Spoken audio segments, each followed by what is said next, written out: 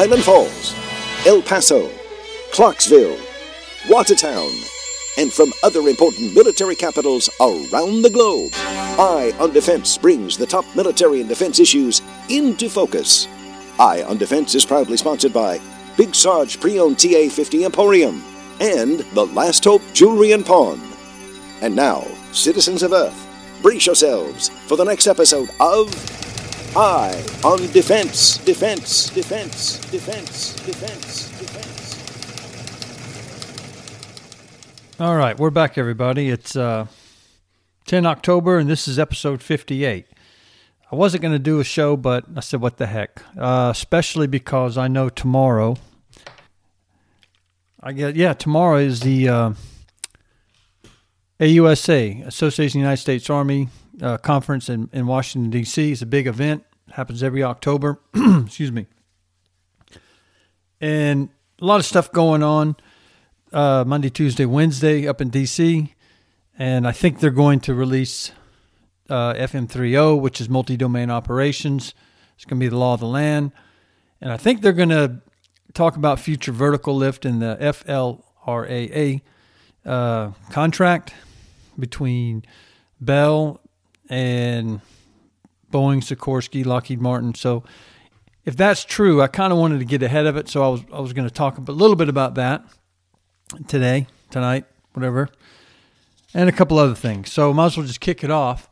We're still on Twitter, believe it or not, at defense_podcast if you can find the time. Check us out on Twitter. In fact, I did my first poll on Twitter. I had to look at YouTube to figure out how to do it. And I did a poll of if you could choose the Future Long Range Assault Aircraft contract, who would you choose, Bell or Boeing, Lockheed, Sikorsky? And, of course, nobody follows me on Twitter. So I've only got 15 votes on it. But it's not, I don't know. Anyway, I'll tell you toward the end there what the latest, greatest on that is. But we'll kick off with F-35. We've been kind of following this. The F-35 was, they couldn't deliver anymore because of a Chinese part. And there was a statement today from the Undersecretary of Defense, Dr. LaPlante, Bill LaPlante, William LaPlante, whatever you want to call him. It's immediate release October 8th. And that was 2 days ago. Of course, it is 1:57 a.m., so it's kind of 2 days ago. Statement by the Undersecretary of Defense for Acquisition and Sustainment. Of course, he's Dr. William LaPlante on the F-35 waiver dated 8 October. Today, this is him. Today, I signed the National Security Waiver that allows DoD to accept Lot 13 and Lot 14 F-35 aircraft containing non-compliant specialty metals and Honeywell integrated power package turbo machines. Acceptance of the aircraft is necessary for national security interest. This determination applies to a total of 126 F-35 aircraft awaiting delivery or to be delivered under Lot 12 through 14 production contract. Excuse me. This determination applies from the date of my approval through the acceptance date of the last aircraft delivered under that contract, which is currently projected for 31 October 2023. So that's the statement, official statement from Dr. LaPlante. Close that out. And then there was an article from, where is it, man? Well, stand by. There it is. From 7 October from Valerie Encina, who we've done stuff from her before. This is Breaking Defense, of course, and her article is Pentagon approves waiver to restart F-35 delivers.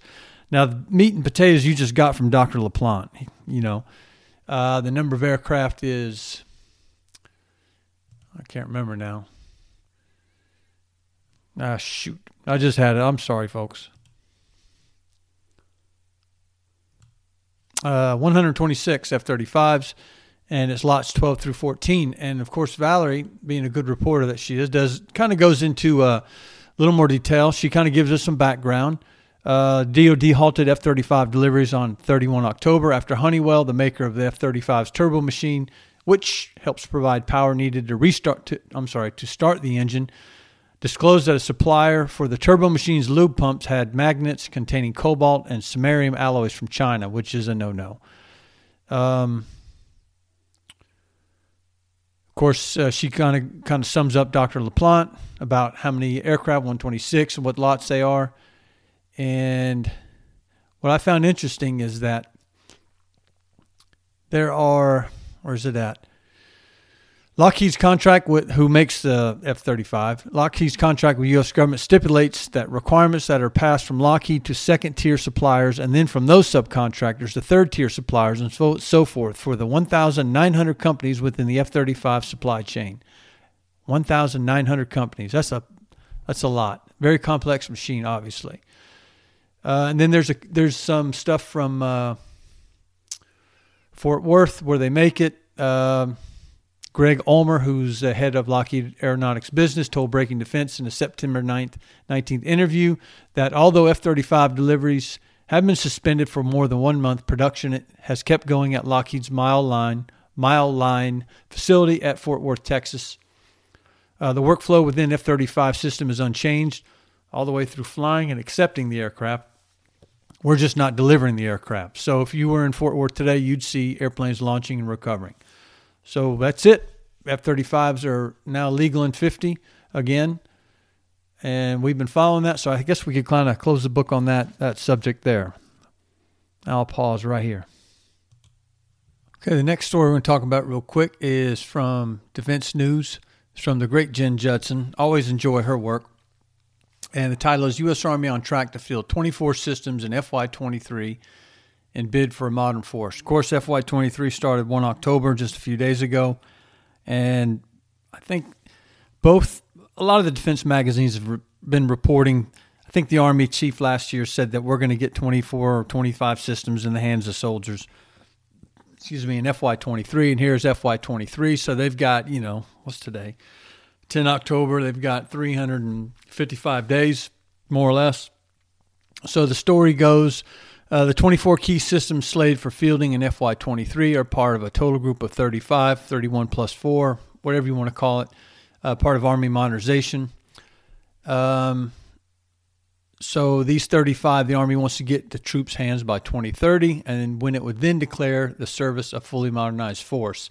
I don't know if they're going to make 2030, but anyway, we're keeping going here. Leading the charge for the Army is Austin, Texas-based Army Futures Command, AFC. They just got a new CG, commanding general. And so progress is generally going very well. Army Secretary Christine Wormuth told Defense News in a recent interview at the Pentagon, given that we have 24 systems in 1 year that we're either trying to field or trying to get prototypes in the hands of soldiers, we may hit some bumps in the road along the way. I think that's to be expected. She's right. It's to be expected. The rapid schedule has required the Army to move more quickly through the development process, which General James McConville, who's Army Chief of Staff, acknowledged to the Defense News is a risk. Let's see. But the service is continuously getting prototypes in the hands of soldiers along the way, which the Army calls touch points or soldier touch points, whatever you want to call them. Those are my words, not the articles, of course. Let's see. McConville also says we've got it pretty right. The war is showing, for example, talking about Ukraine and Russia, obviously, the Army's number one priority, which is long-range precision fires and capabilities within that portfolio, like the hypersonic weapons with a range of 1,700 kilometers, precision strike missile with a range of 500 kilometers, and ship-killing mid-range capable missile would be needed against a near-peer adversary like Russia or China. He's right about that. Of course, that is the Army's number one priority is long-range precision fires.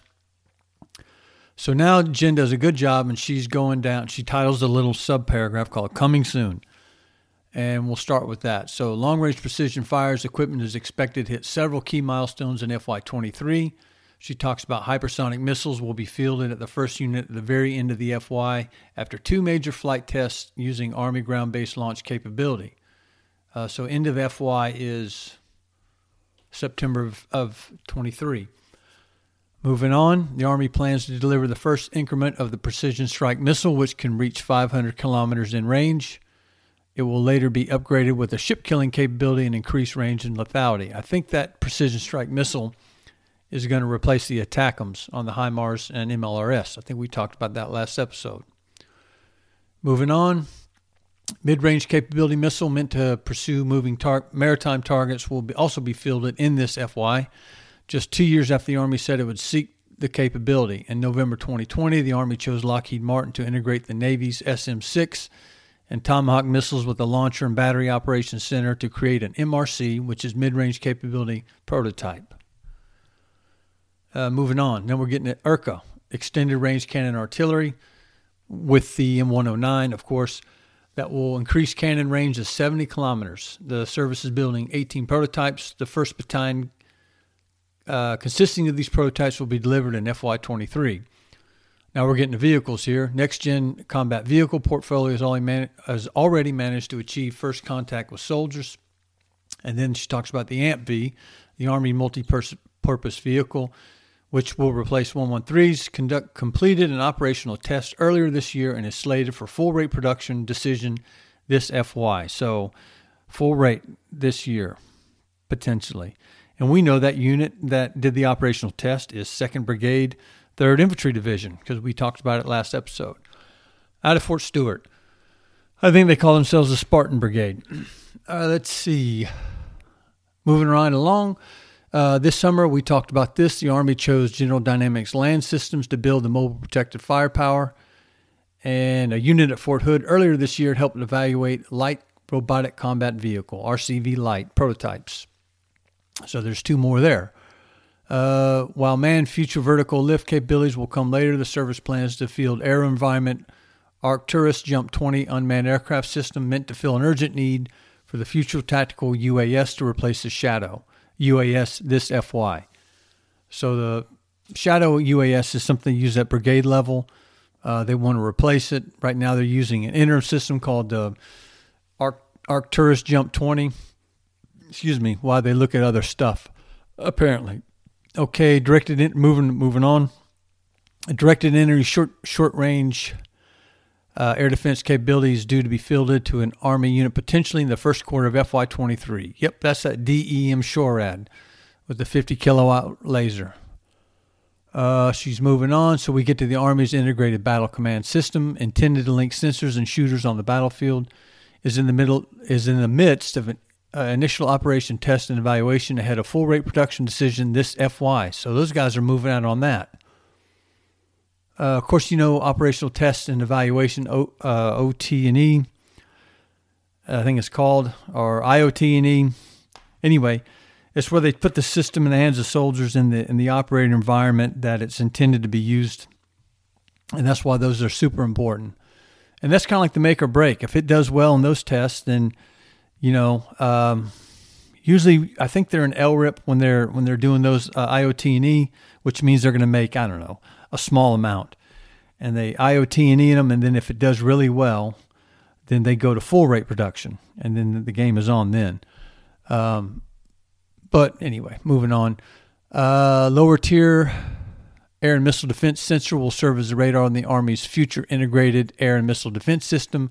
Congress has mandated that the Army field a LTAMDS battalion of 4 sensors by December 23. But the Army wants to do it by the end of the FY, which is September 23. Moving on, the Army is also building a robust synthetic training environment. We kind of talked about that in a previous episode. And plans to deliver to soldiers in FY23 the reconfigurable virtual collective trainer, the IVAS Squad Immersive Virtual Trainer. There's that word IVAS. And One World Train. Training management tools and training simulation software. So I'm going to give you a quick count of everything we just talked about. Stand by. So I counted out of that about 14 or 15 systems that of the, what's the number? 24. Of the 24, she just listed about 14 or 15. So did a good job too. Very easy to understand. Put them in nice little categories. Again, Jen Judson, if you ever go to Defense News, anything she writes is fantastic. And then she ends the article with new leadership, where she kind of reiterates that on 4 October, General James Rainey took over as the AFC commanding general. And let's see, Secretary Wormuth said, Rainey's top priority will be making sure that we are able to deliver, of course, working with the acquisition team, 24 systems and 23. See how she said that? Warmoth, who's the Sec Army, who's the boss, said Rainey's top priority was making sure that we were able to deliver, of course, working with the acquisition team, the 24 systems in 23. I like that, 24 systems in 23. But remember, Rainey, the only thing Rainey does, he does concepts, he does force modernization, and he does requirements. It's up to the Honorable Doug Bush. He is the acquisition guy that delivers. Rainey does the requirements, the concepts and the requirements and the experimentation, and Mr. Bush does the delivery in conjunction with Rainey's team, no question about it, and the budget people, of course. Have I gone enough on that? I think I have. All right, I'll pause right here. All right, so we're at 15 minutes. Now, the rest of this program, we're going to talk about the Future Long-Range Assault Aircraft, which is part of the FVL Future Vertical Lift, who's being run out of the CFT, the cross-functional team out of Redstone. And I guess in just a quick way to replace, I guess you could call it a Black Hawk replacement. I think they're going to announce, the Army is going to announce the winner. And we know it's between Bell Helicopter, who has the tilt rotor, and then the Boeing, Sikorsky, Lockheed Martin that has, I don't know how you describe it. They have their aircraft. Anyway, I was looking at the defense sites as normal, and I noticed that Bell had a article in Breaking Defense. It's a sponsored article, and it says, and this is from October 7th, Bell's V-280 VALOR is a standalone choice for FLRAA, FLRAA. I'll call it FLRAA, okay? How do I rate this, FLRAA, as on the acronym rate, FLRAA? I'll give it a 2, solid 2. So I read the article. It's a really good article. I'm going to cover the article. In other words, I'm going to read the article and give them time. And then I found another article on the Defiant X. So the V-280 VALOR is Bell's. That's the one that's in the October 7th Breaking Defense. And I looked around, and if you go to the website for Bell, they do a good job of pitching their wares, so to speak. So I said, well, let me go look at Boeing and Lockheed and Sikorsky, and they don't do a good a job to me as Bell. In other words, I had to look for it.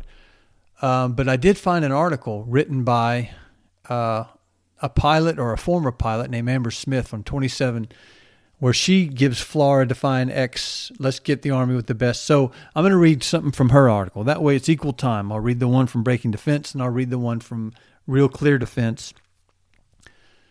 Before I get to that, might as well talk about what the Future Long-Range Assault Aircraft is. And this is right from the Army's website, from PEO Aviation and Future Vertical Lift. Real quick, okay, let's see. The Army Aviation's vision for MDO, multi-domain operations, requires next-generation vertical lift capabilities that can deter, fight, and win as part of a joint force. Future Vertical Lift has been a DoD initiative from since 2009. Let's see. FLRAA will provide joint force with an aircraft possessing increased range, speed, survivability, and maneuverability to allow the Army to retain overmatch against enemy forces in ever-changing environments. It will provide power projection from relative sanctuary with increased range, speed, mobility, and payload capabilities over current and U.S. Special Operations Command SOCOM aircraft. Let's see. The Army Combat Aviation Brigades will fill this capability in 2030. And they've got a picture of a SB Defiant, and they got a picture of the Bell VALOR, V-280 VALOR.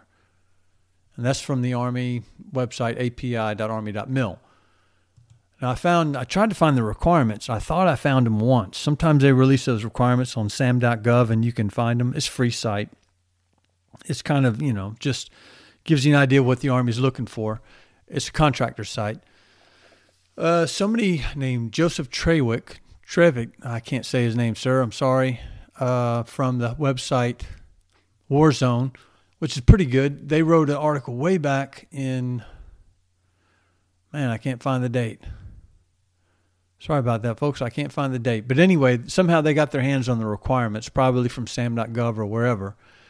And I'm going to kind of read you what it says. The Army's PEO for Aviation has issued a request for information, RFI, regarding the services, what the service formerly calls a Future Long-Range Assault Aircraft FLRAA on 4 April 2019. So this is them releasing their kind of RFI. So if the Army keeps to a proposed schedule, it award a contract for the rotorcraft, could be an advanced compound helicopter, which is the Sikorsky DEFIANT, or tilt rotor design, which is the Bell, in late 2021. We know that's now late 2022 because now. That's late 2021 was about a year ago. The plan is to have the selected aircraft make its first flight in 2024, and the first fully operational unit, FUE, 6 years after that in 2030. There is no purchase order at present, but the service does have more than 2,000 UH-60s across all active duty units, the Army Reserve and the Guard. So here we go. Here's some kind of requirements. The Army wants the FLRAA to have a top speed of 250. I think that's threshold, or no more than 250 knots or 285 miles an hour, potentially up to 280 knots or more than 320 miles an hour. So remember, you always got threshold and objective. So 250 knots would be threshold, and then 280 would be objective. It means that's what threshold is, like minimum that they got to get. It's the minimum. And then objective is like, if you can get it, that's great. So 250, 280. The maximum speed of the Black Hawk, the UH-60 Mike, is still under 200 miles per hour. The FLRAA should have an unrefueled combat radius of 200 nautical miles, probably threshold, and then possibly over 300 nautical miles would be objective. And then threshold for maximum range for self-deploy is 1,725 nautical miles. That's a long way. While objective goal is 22440. Let's see. The final design should be accommodate 12 passengers in crash-resistant seats, up to 4,000 pounds of cargo, or a combination of both. It should have an external cargo hook able to lug at least 10,000 pounds. That's probably threshold, and 13,100 objective.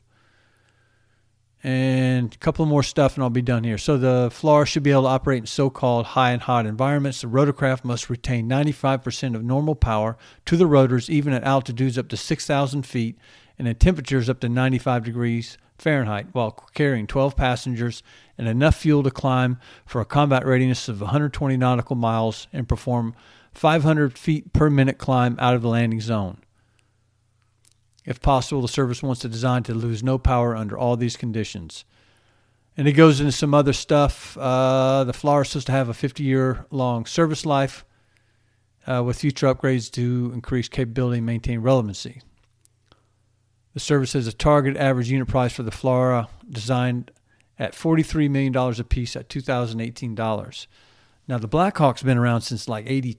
The Black Hawk was in Grenada back in 82. Was Grenada 82 or 83? Man, I can't remember. I remember it was about the same time as the Falklands. I should know that, man. How do I not know when Grenada is? I think it was 83. Yeah, Grenada was 83, so it's 40 years ago. So the Black Hawk's been around at least 40 years and doing good. There's countries that are buying Black Hawk left and right. So that's kind of the one over the world that I spent 9 minutes on that, maybe too long. So let me get to these articles. Which one should I start with? I'll start with the Bell one. This is from Breaking Defense. This is a sponsored post, to be fair, sponsored post. Bell V-280 VALOR is the standalone choice for FLRAA to deter the threat. I don't want to get into all that. Let's see. Okay, the Bell V-280 VALOR for the Army's FLRAA program for future vertical lift. They have designed it to have demonstrated performance for every key attribute related to speed, range, and agility, as well as cost, schedule, and performance. These are facts-based irrefutable points as to the all-around superiority of Bell's air assault tilt rotor to keep Army aviation speed and range capabilities on par with its other service partners in the joint all-domain flight. I think they're probably, with that little on par with its other service partners, they're probably talking about the Osprey. But I'm reading into it, of course. And then it says V-280 VALOR paces threat with superior range, speed, and agility. The tilt rotor, which is their version, is the best FLRAA solution to fulfill the Army's performance and affordability needs. Low-speed agility, long-range cruise, 305-knot high-speed flight, spling load performance, fast rope deployment, and mission systems integration were all proven out over 3 years and 215 flight testing, 215 hours of flight testing across an expensive flight regime. The tilt rotor speed is truly remarkable. By comparison, the demonstrated top speed is almost 60 knots faster than any competing technology, i.e. the other guys. This extra speed translates into battlefield mission flexibility, greater range for accessing global challenges and stuff. While the V-280 presents a slightly wider footprint than the Black Hawk, it also enables the V-280 to be more than 20% shorter, while importantly lacking exposed rotors on the leading and trailing edge of that footprint. The footprint provides landing zone flexibility and improved soldier safety 360 degrees around the aircraft, which is unique to the V-280 configuration. While routine tilting of prop rotors, actions in and out of the landing zone, do not require any clutching or declutching mechanisms of complex propulsors. Let's see. Tilt rotor maturity has arrived to the point where it is a known technology with decades of risk reduction earned on fully operational fleet of aircraft. Not a few prototypes with very modest amount of hours flown over a similar period of time. While a competitor somewhat derisively, I think you're getting personal here. So when a competitor says somewhat derisively that the V-280 beats them in a drag race, they're making an argument for Bell, admitting their own prototype is significantly slower than the V-280. Do you think that's what soldiers flying in harm's way wants to hear? Speed is always better. No military commander asks for less capability. Let's see. For aircraft agility, the V-280 busts a myth and misdirection that tilt rotors lack the needed agility. Bell has flight test evidence proving level 1 attitude quickness in the low-speed regime using its triple redundant fly-by-wire system. With 5 separate Army pilots having flown numerous flights, the Army has firsthand information as what the V-280 can handle in known and unknown mission challenges. Should I keep going here? Team VALOR gives soldiers speed and range as proven over 2 decades of global military operations by V-22 Osprey without sacrificing the agility that the Army has in its current rotary wing fleet and low-speed environment. It's not an extrapolated model or guess. It's all proven out, and the advanced tilt rotor design has been refined by every lesson learned through real world outside of a lab experience. This is a long article, man. Let's see. A couple more things and I'll move on. So what Bell did with the V-280 VALOR was to evolve tilt rotor configuration to a fighting machine designed specifically for the Army air assault and utility missions in contested environments and to be maintainable in the field, said Carl Coppin, Vice President, Future Vertical Lift Strategy at Bell. It's well known that cost drivers on rotorcraft are blades and gearboxes. Those are the ones that you want to be able to control and manage. With the V-280, an aircraft spends 85% of the time flying at high speed, leveraging its fixed wing. Those cost drivers are significantly minimized. I'm going to go right to the conclusion. And this is their last paragraph. The V-280 VALOR delivers with high predictability the performance attributes necessary for Army aviation to execute its air assault mission, to keep pace with DoD partners' capability, and enable our nation's warfighters to maintain competitive dominance in the global geopolitical environment over decades to come from the team that has proven its capability to deliver. So it's kind of a long article. They're giving their best foot forward. And they got some pretty good arguments in there. And I don't know. That's it. That's Bell. So if you can find it yourself, Bell 280 Valor is a standalone choice for FLRAA. Now, to give equal time, like I said, Boeing, Sikorsky, Lockheed really didn't go out of their way. If they did, I couldn't find it. But anyway, I found this article almost by accident, and it's from Real Clear Defense, and the date is 27 September by Amber Smith. And see if there's anything about Amber. Maybe sometimes they put, here you go. Amber Smith is a best-selling author of Danger Close, former deputy assistant to the Secretary of Defense, and U.S. Army Kiowa helicopter pilot and air mission commander with deployments to Iraq and Afghanistan. And she has a website, officialambersmith.com. You can follow her on Twitter and blah, blah, blah. So this is from Real Clear Defense. The title is On FLRAA, Defiant X. Let's get the Army, let's Army get the best while living within its means. Okay, I screwed that up. So the name of the article is On FLRAA, Defiant X, Let's Army Get the Best While Living Within Its Means.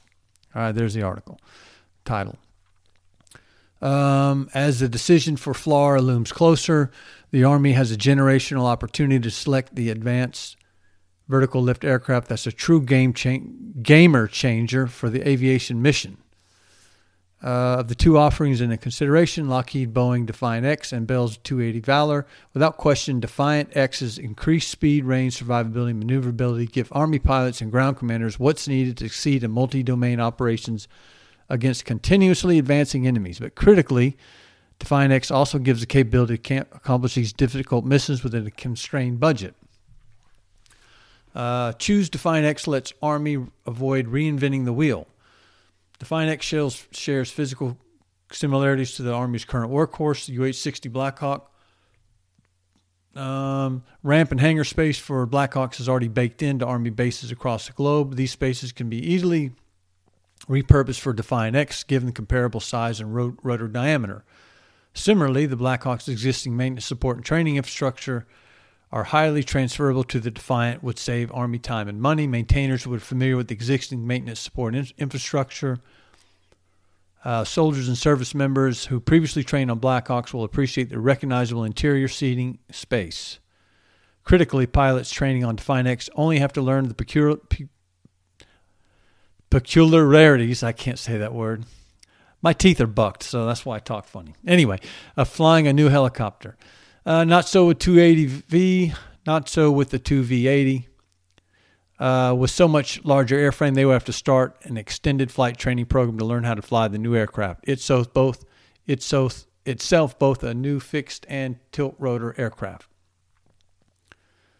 Bell V-280 is a looking glass in the V-22 Osprey, and that's a bad thing. Defiant's competitor for the FLRAA is Bell's V-280 Valor. Is merely a looking glass to the V-22 Osprey, an aircraft that's been plagued with safety problems and readiness issues for decades. Like the V-22, the V-280 would almost certainly be a nightmare for safety, affordability, and maintenance. Wow, pulling the knives out here. She talks about deaths of catastrophic crashes, deaths of Marines in 2022. I'm not going to get into all that. Pulling out the knives there. So financially, there's no comparison. Army needs to learn from aviation. The Army must learn from aviation acquisition mistakes of the past. Leaders must be realistic about budget-constrained environment in which they now operate. The reality is the Army cannot afford to build brand new customized maintenance, training, hangar, and ramp infrastructure all over the world. These costs are a feature, not a bug of the V-280. V-22 costs are estimated $10,000 per flight hours compared to cost of $2,000 to $4,000 per flight hour for the mechanically simpler Black Hawk. She's almost done here. With the focus on budget mission capabilities from the highest likelihood of success, the Defiant X is the right choice for the Army. With stakes this high, the Army needs a game changer, not a modernized version of an Osprey. And I'll give I'm going to skip right to the bottom, or last paragraph. Even with tight physical requirements, our warfighters deserve the best equipment to operate in increasingly challenging environments and accomplish mission requirements. With the Defiant X, the Army gets both. So where are we at on time? 34 minutes. Man, I busted 30 again. So that's it. I think I was kind of fair.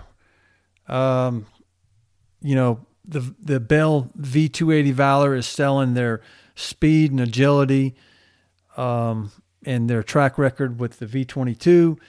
And Mrs. Amber Smith is saying that the mechanics and the pilots will be more used to the Defiant X, and it's probably safer and more familiar than the V-280. So that's her argument, and that's it. I gave them both equal time. We'll find out. Hopefully, we'll find out this week. And when you get to my poll, I did a poll on Twitter, my first ever poll, and basically I said, which would you choose? Would you choose the Defiant X, or would you choose a V-280? And I tried to, pick the same picture and not make one bigger than the other. I tried to be as equal as I could. Again, it was not easy. And I put it up there, and I did it for 48 hours. I think I was like 6 hours left on it. And so far, I only had 15 people react to it, and I think it's like 60-40. V-280 Valor, 60-40. If you give me a second, I'll look for it. Stand by. Let me find it. Yeah, I pulled it up. I got 15 votes. It's 66.7 to 33.3. V-280 Valor is in the lead.